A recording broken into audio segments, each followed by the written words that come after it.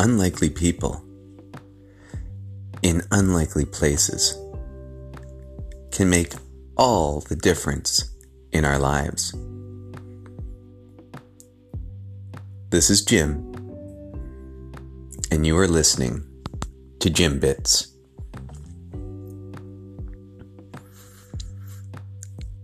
Earlier this year, I was at the hockey rink taking my son to tryouts. Well, shivering in the bleachers, because the hockey rink is never a warm place, even if it is late September.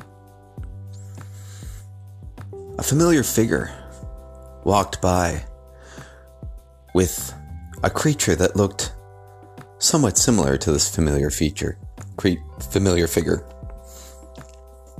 We both saw each other, had shocked expressions on our faces, and the words came out of our mouths, "Oh my God, what are you doing here?" You see, we met in high school, and this man, in a small way, is likely responsible for either saving my life or giving me life. This is the story of my friend Thomas. In the 10th grade, I was fairly directionless. I was a small boy, about 5 feet tall, had a very large mouth, highly excitable, and not many friends. And to say that the 10th grade was grueling, agonizing, torturous, all fair words. Near the end of the 10th grade, after watching the school play, I was hanging out in the hallway near the drama room, the audio-visual room. Fantastic place. And I was talking to friends, and there was a man there, and this boy, he was quoting line by line from Monty Python skits, and just being completely ridiculous, excited. And I just remember being there and feeling in awe of how funny he was, and how free he was, and how comfortable he was. Just being a total nerd.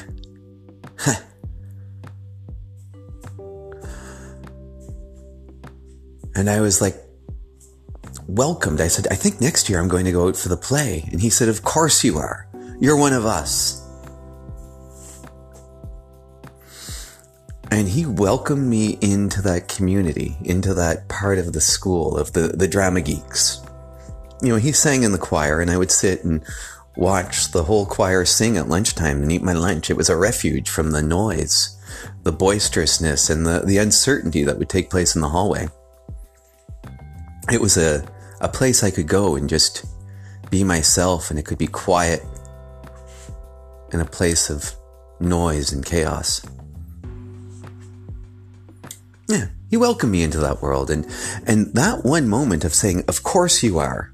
You're one of us," meant so much. It welcomed me into a whole new realm of experience, a whole new realm of possibility for myself. So, hanging out at hockey practice, Thomas and I, we talk about economic theory and the plutocracy and the absurdity of existence. He tells me about students he's grading, at some courses he's teaching at the universities nearby, just, for fun. He's got another job full-time, but on the side he teaches a couple of university courses. And it is so much fun to be sitting and engaging with this human being. And I thanked him. I told him, "Thomas, you saved my life." And I was deeply grateful, and still am. And now, as a therapist, I don't save people's lives, but I help people find their lives. In a kind of way, I want to do for the world what Thomas did for me. So if you're out there and you're empathetic and you're a caring professional, I see you. I see what you do. If you're a hairdresser, you're more than a hairdresser. You're frequently a frontline mental health worker. Same if you're an esthetician. Any of you vets out there? Veterinarian assistants, vet techs, receptionists at, vet clinics? I see you. You do hard emotional labor. You care so much about animals. And you're presented by people in heightened states of grief, of joy of a new pet, or of fear. Am I going to lose this one? Massage therapists, I see you too. Your hands heal. And all y'all, as frontline mental health workers, you can sometimes take on more emotional energy than you can handle. But let me know, let me let you know that I see y'all out there doing important healing work. You see, mental health isn't healthy or not. It's a spectrum, right? And nobody's perfect within the center of that spectrum. And all of us, in whatever interactions we have with other people, we have impacts beyond what we know, beyond what we imagine. So, I'm a therapist and I'm reaching out to you in the animal care business and in the spa business to say, hey, I'm a therapist. And we're basically doing the same work in different ways. You're one of us. Y'all are one of us in the therapy tribe. I just want to let you know that you're out there and that I see you. So,